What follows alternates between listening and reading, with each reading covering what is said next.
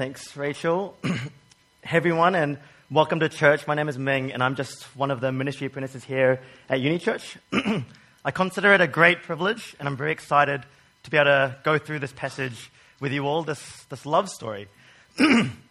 As you heard Rachel read it out to us a little earlier, just then, I asked her to read only halfway. We're actually going to go through the whole chapter, just so we can preserve some of the narrative momentum, because we'll be going through it in quite some detail across this message. Hopefully, some of you might be wondering, what does this have to do with any of us? This random love story between Isaac and Rebekah, this doesn't seem relevant at all. But before we get into that, let me pray, asking God that He may show us what does this have to say about Him and His Son Jesus. Let me pray. Dear Heavenly Father, Lord of all creation, Lord of this world, Lord of this word that we are engaging with, we pray that you open our ears, our hearts and minds, so that we might be captivated by what you have to say to us. May this passage lead us to a greater understanding of who you are and who your Son Jesus Christ is. And we pray these things in Jesus' name, our Lord and Savior. Amen. In our lives, we all rightly desire good things. We try to work out what is God's will. What does He want us to do? Where should we go next? And so we pray for God to bless things, bring us success, for His kindness to be poured out on small and big decisions in life that we make. You know, we pray during the small times, like before each meal, or something even bigger, like thinking about whether or not to have a child, or where to send the kids to school, or what should I be studying at university, or where should I work? We want to seek God's guidance because we want God to bless and bring success to the decisions that we are making. We don't want to make a mistake. And in this story, we get to see what is probably the second biggest decision anyone can make in their lifetime. We see the marriage of a couple. Now, this story isn't some tacked on part of the Bible. It's actually the longest chapter in Genesis. It's like the 1 hour special in a television series. It gets the most airtime because God really wants to show us that He demonstrates His loving kindness through the fulfillment of His promises. But even more than that, God wants us to see that He invites us into these promises through His Son Jesus. And so, with any good episode, we're going to start with a previously on Genesis. A quick recap on Abraham's life. So up until this point, we've seen God work through and make promises to this man, Abraham. We started with three key promises: land, offspring, and blessing. And not just blessing for Abraham himself, but blessing to the whole world through Abraham and his offspring. These promises are key because they're what caused Abraham to go on this grand old adventure that we've been following along with. We get to see some doubt creep in, so he sleeps with one of his maidservants because his wife can't seem to have children, no offspring. Then we saw Abraham call his wife his sister. She gets taken from him, then he gets her back. Then they have a child named Isaac in their old age. And after all that drama, Abraham nearly sacrifices his only son, the only offspring he has, but then he stops and sacrifices a ram instead. We heard that last week. And now Abraham's wife, which is where we're at right now, Abraham's wife Sarah has just passed away. And Abraham buries her in the land of Canaan, this land that God has promised him and his family. And this is where our story begins, the quest. Abraham is now facing the reality of his death, his own death. His wife is gone, and in verse 1, Abraham was now old, getting on in years, and the Lord had blessed him in everything. Abraham thinks to himself, all right, my wife's gone, there's definitely no more children on the way, and we still don't have this promised land or many offspring. And he reflects back on these words from God himself in Genesis 22, verse 17. I will indeed bless you and make your offspring as numerous as the stars on the sky and the sand on the seashore. Your offspring will possess the gates of their enemies. What do I do? Abraham asks. What happens next? This is a question we often ask ourselves throughout our own lives. God doesn't give us the blueprints on how to live our lives, even though that would be very helpful. And similarly here, God doesn't tell Abraham exactly what to do each step of the way. But in this scene, we see Abraham with confidence and conviction commissioning his servant to do a few things. Let's have a look at them in verse 2. Abraham said to his servant, the elder of his household, who managed all he owned, place your hand under my thigh, and I will I'll have you swear by the Lord God of heaven and God of earth that you will not take a wife for my son from the daughters of the Canaanites among whom I live, but will go to my land and my family to take a wife for my son Isaac. So as we see that, there's a few things that we need to highlight here. Firstly, Abraham asks this unnamed servant, the one who manages all of Abraham's estate, to place his hand under Abraham's thigh. Now this might seem like a pretty small point, but I bring this up because it's mentioned again in verse 9, and we'll actually see it again later in chapter 47 in our series in Genesis. So I want to get this out of the way. This hand under the thigh reference is Abraham formalizing this oath. It's almost like a pinky promise in an incredibly personal way. People suggest different things as to what this meant, but this word thigh, it actually means groin or loins in Hebrew. Now, I don't know about you, but I can speak on behalf of the men that we generally don't let people touch that area. It's a bit close to body parts we're incredibly protective and sensitive about. And I can imagine for Abraham, this command he's given his servant is one of huge importance, one he is protective and sensitive about.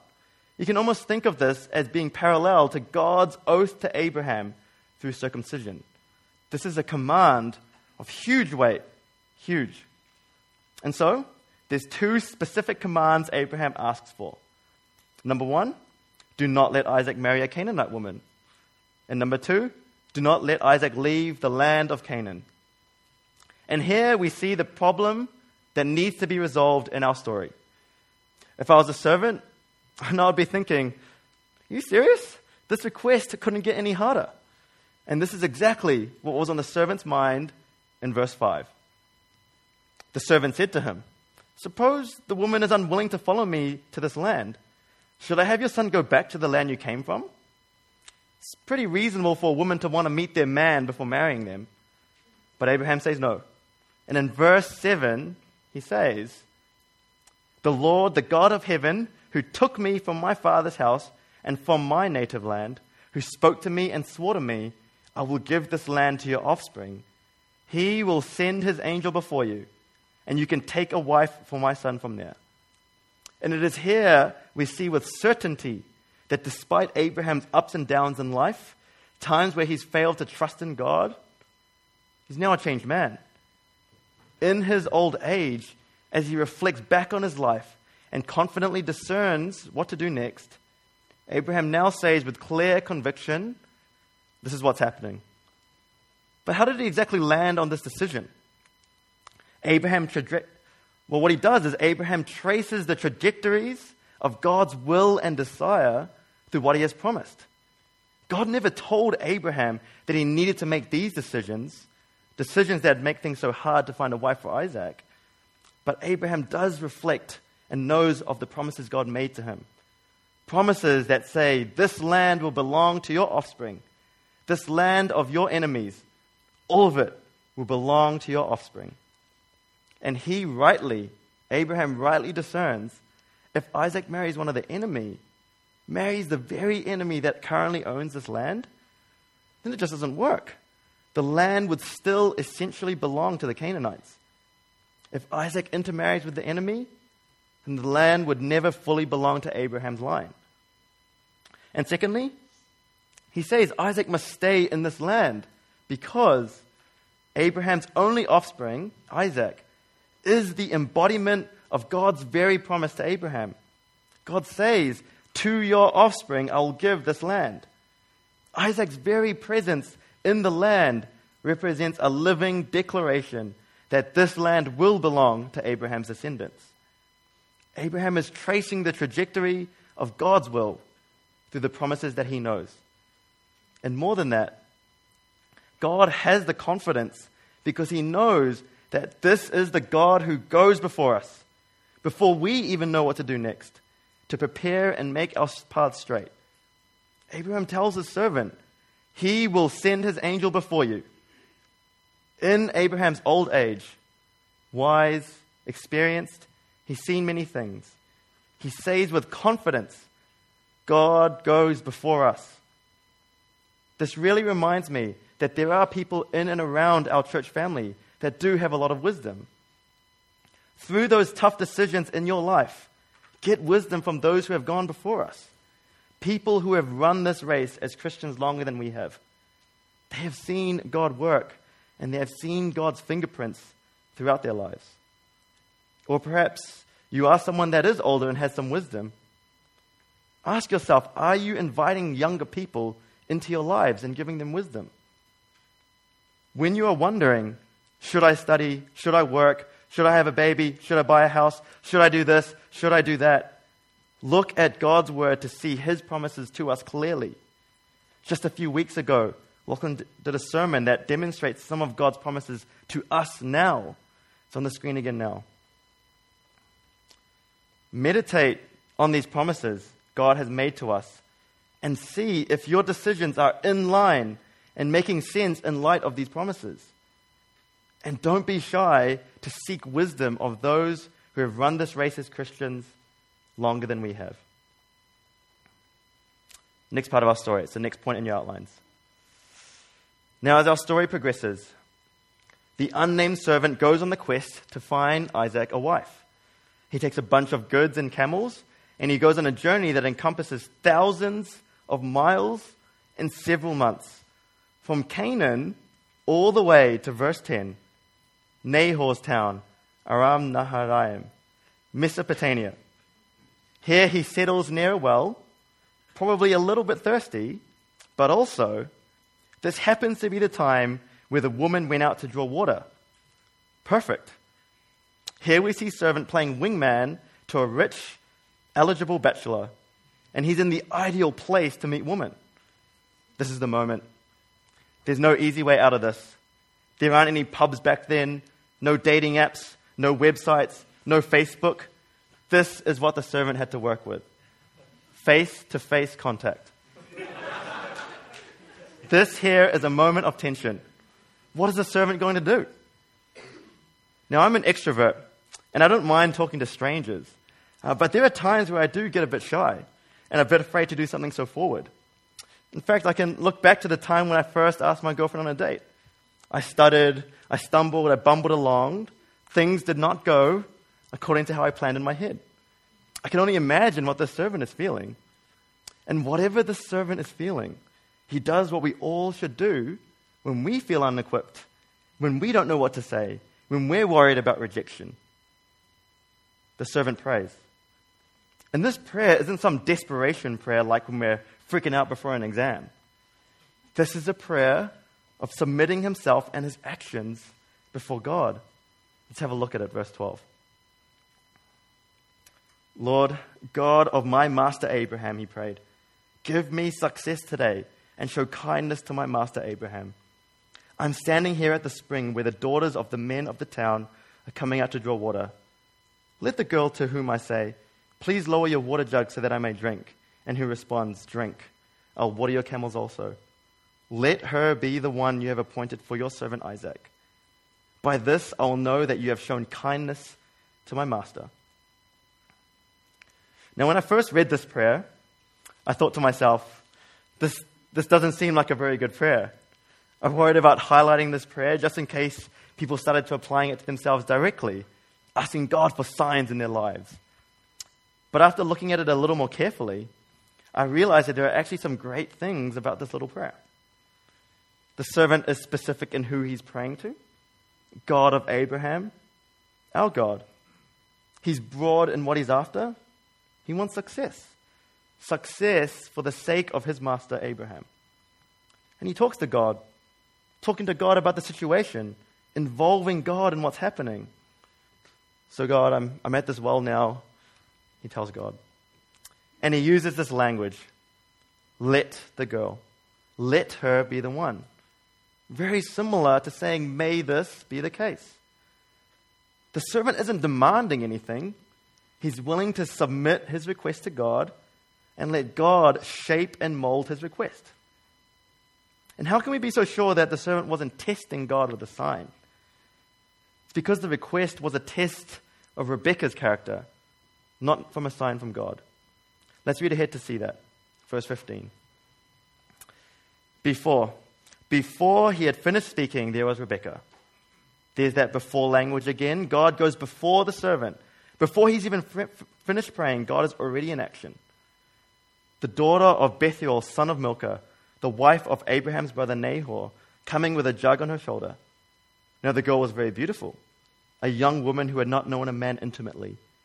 She went down to the spring, filled her jug, and came up. Young, beautiful, single. I know I'd be running to meet this girl, and so did the servant.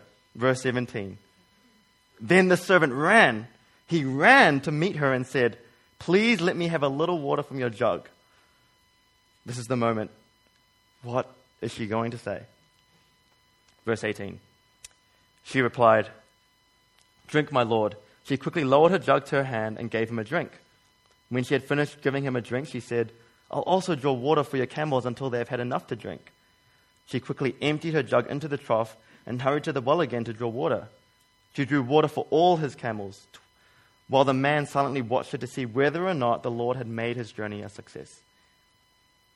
When we look back to the servant's prayer, he only asked that she respond with, I'll water your camels also.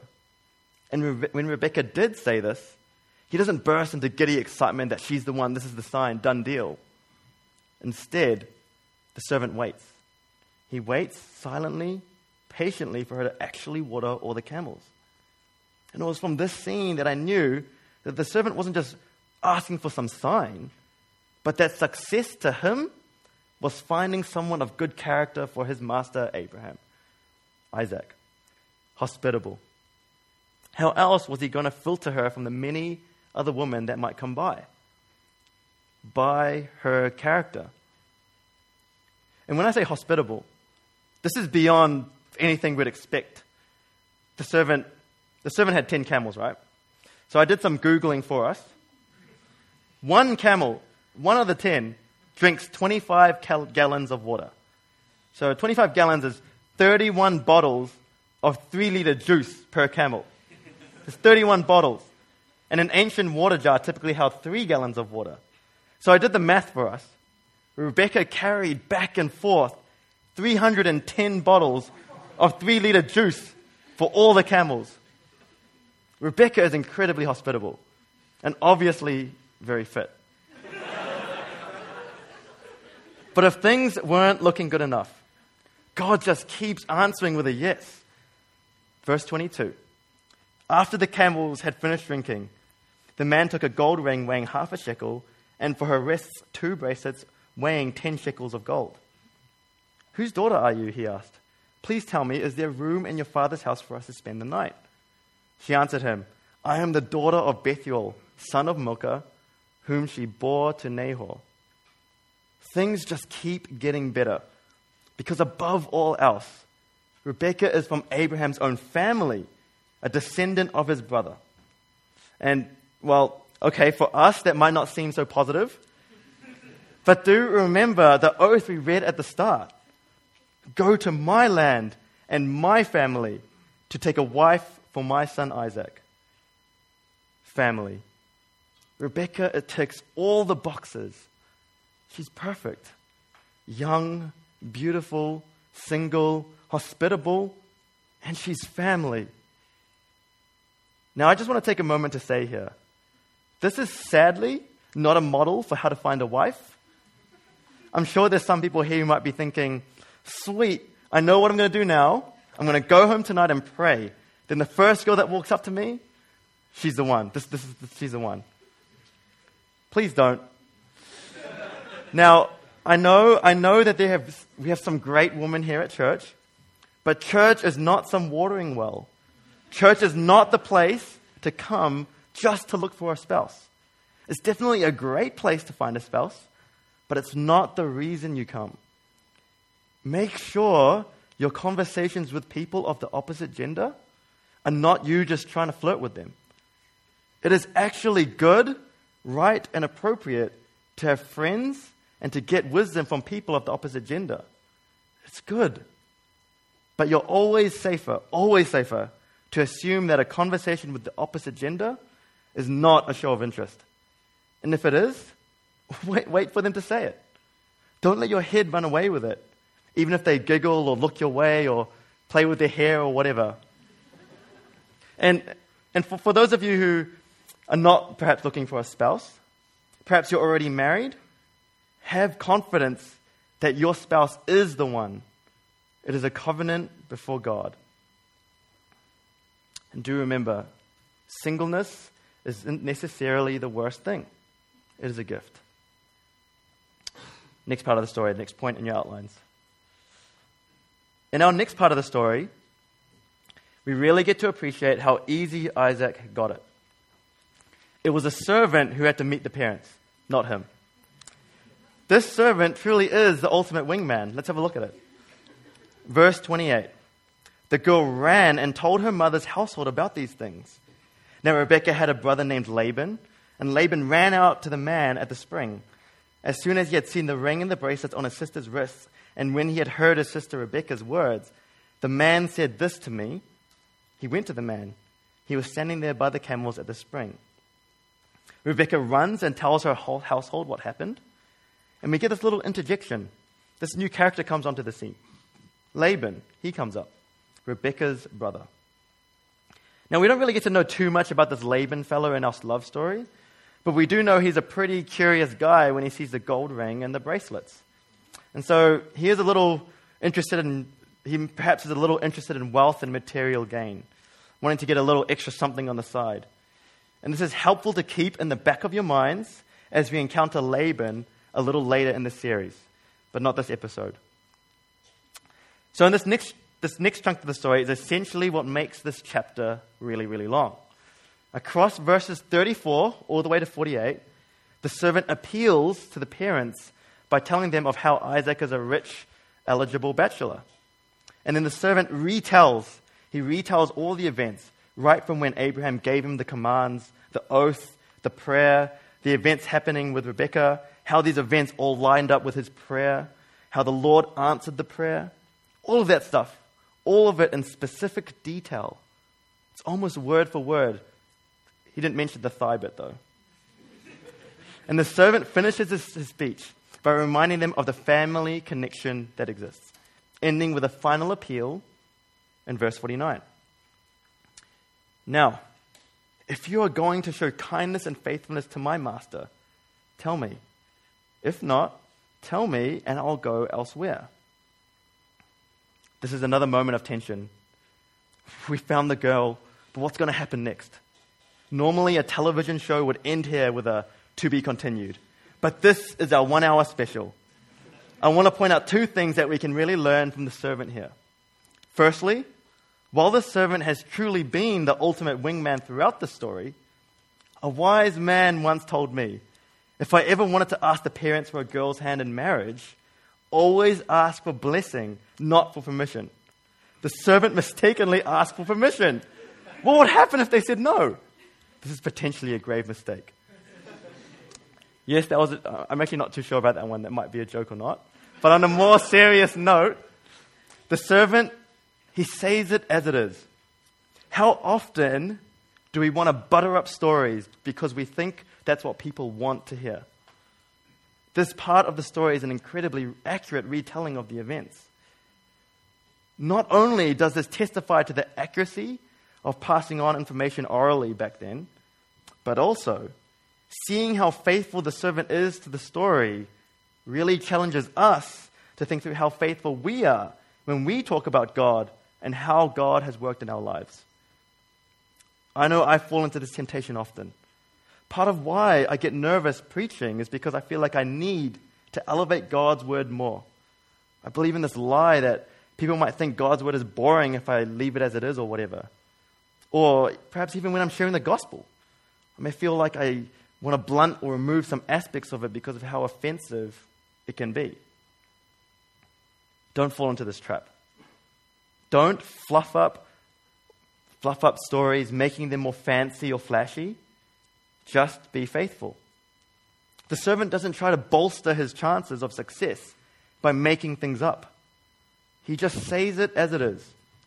And so it is a failure to trust in God that leads us to change our stories and be dishonest. It is a failure to trust in God to bolster our CVs and cover letters to make us sound better than we really are. Do not embellish stories just to get people to laugh at your jokes, go to your restaurant suggestion, come to your parents' business or whatever, or even your political view, anything like that. Just be faithful and have integrity.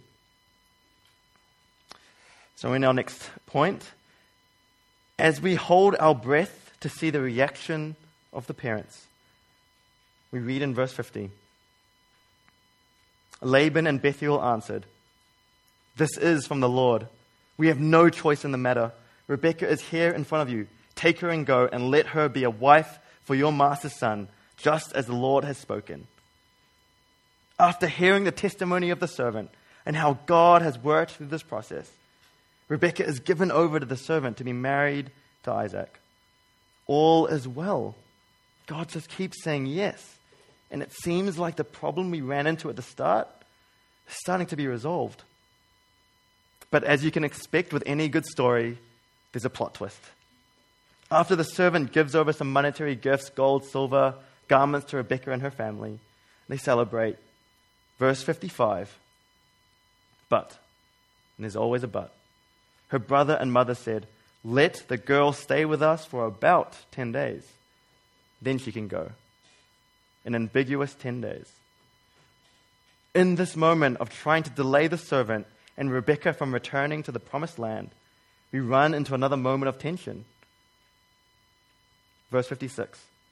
But he responded to them, "Do not delay me, since the Lord has made my journey a success. Send me away so that I may go to my master." So they said, "Let's call the girl and ask her opinion." They called Rebekah and said to her, "Will you go with this man?" "Will you go?" they asked Rebekah. It was this moment that Rebekah had an opportunity to second guess the decision. She didn't really have much of a say before. It seemed like the dad was calling the shots all along.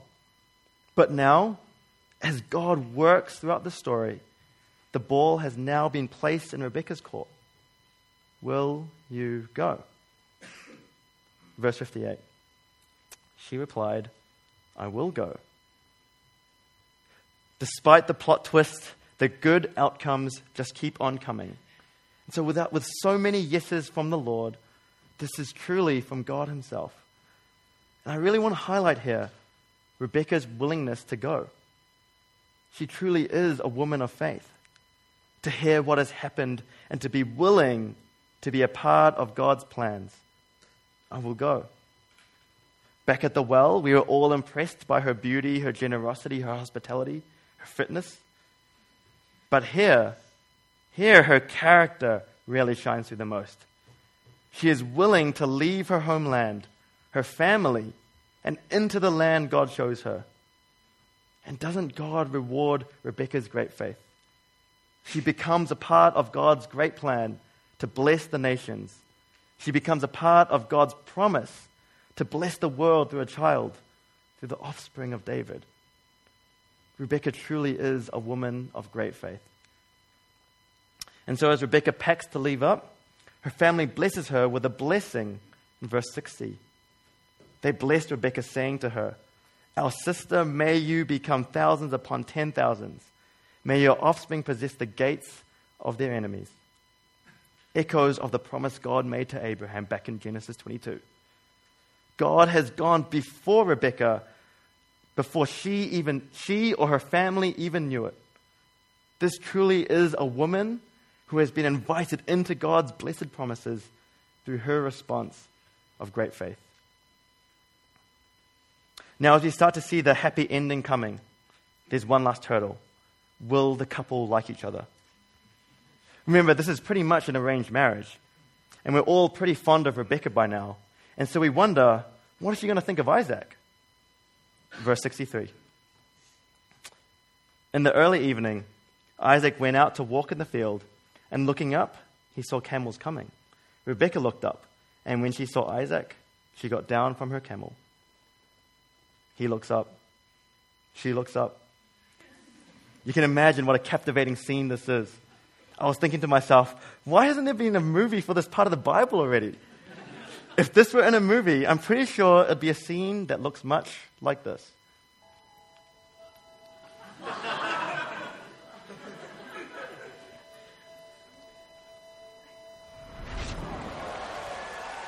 Who's that? Who is that? Who is that? Isn't God such a maestro of romance? Hollywood, I'm sure, is getting some inspiration from this stuff. Verse 67. Isaac brought her into the tent of his mother Sarah, took Rebekah to be his wife. Isaac loved her, and he was comforted after his mother's death. Happily ever after. Now, throughout this episode, we see elements of a really great story. Romance, hope, courage, hospitality, faith. This story really does celebrate romance as well. And those in the ancient Middle East, they would have retold this story and felt the feel-good encouragement from it.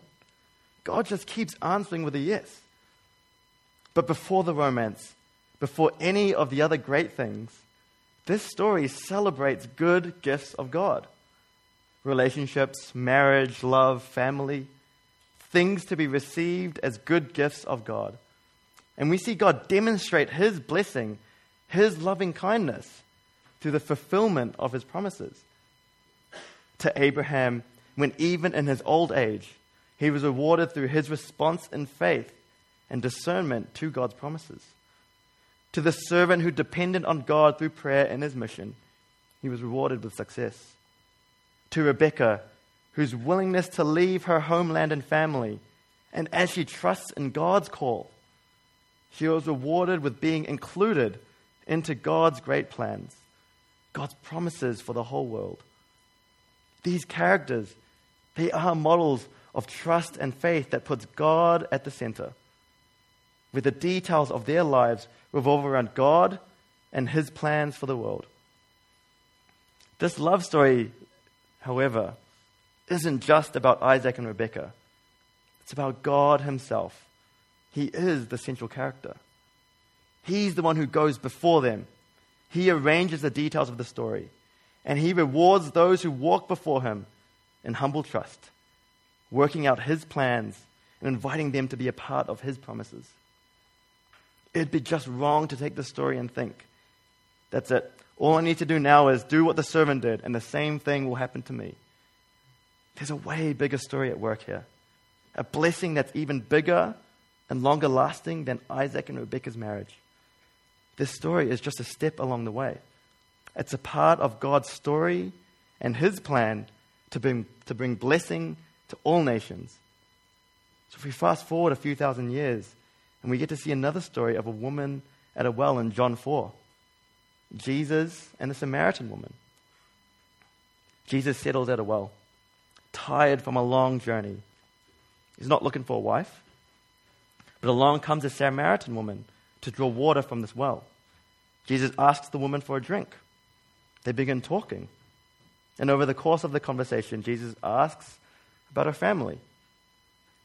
The Samaritan woman rushes home to tell people about Jesus and their conversation. Her people offer hospitality to Jesus, inviting Him to stay the night, and the people recognize that this encounter is from the Lord. There are some interesting parallels in this story, but there are also some special differences I want to point out. The Samaritan woman, she isn't the attractive, hospitable, single bachelorette Rebekah was. She's a Samaritan, a non-pure-blood Jew. She doesn't have the family ties Rebekah did. She's not even hospitable. She doesn't give Jesus a drink at all. She's definitely not single. She's had 5 husbands, and the one she currently has isn't even her husband. She's not the ideal candidate like Rebekah. But in this story, we see Jesus. Jesus invites this woman to be a part of God's promise as she is. Broken, imperfect, ashamed of her sexual history. And it is here we see Jesus who seeks to invite us, everyone, into God's promises. Not as the ideal bachelor or bachelorette, but as you are. Selfish, imperfect, prideful, with tainted and scarred histories. Jesus comes to you and invites you to join in God's promises freely. And he rewards your faith richly. Not just with gold rings and bracelets weighing 10 shekels, but rewards us with eternal life. Blessings in heaven that far surpass anything you could ever imagine. Paul says this to the Gentiles, people like us, in Ephesians 2, verse 11 to 13. So then, remember that at one time you were Gentiles in the flesh, called the uncircumcised by those called the circumcised, which is done in the flesh by human hands. At that time you were without the Messiah, excluded from the citizenship of Israel, and foreigners to the covenant of the promise, without hope and without God in this world. But now in Christ Jesus, you who were far away have been brought near by the blood of the Messiah. We were all once God's enemies, enemies of the promise, not family, not part of this so-called circumcised, but through our faith and trust in Jesus Christ, we are grafted into God's promises, invited into them, the promise of eternal life with God. And we have confidence in this promise that far surpasses any of the confidence Abraham ever had, as we can look back in history to the fulfillment of these promises through the death and resurrection of Jesus himself. Let me pray. Dear Heavenly Father, Lord of Abraham, Lord of Isaac, Lord of us here at Uni Church, please grant us success today, this week, for the rest of our lives, for the sake of your glory. We have just heard your words spoken to us. And so as we go about our lives, may we be a family that lives lives worthy of the death and resurrection of your Son Jesus. Lives worthy to be called your children. And we pray these things in Jesus' name, our Lord and Savior. Amen.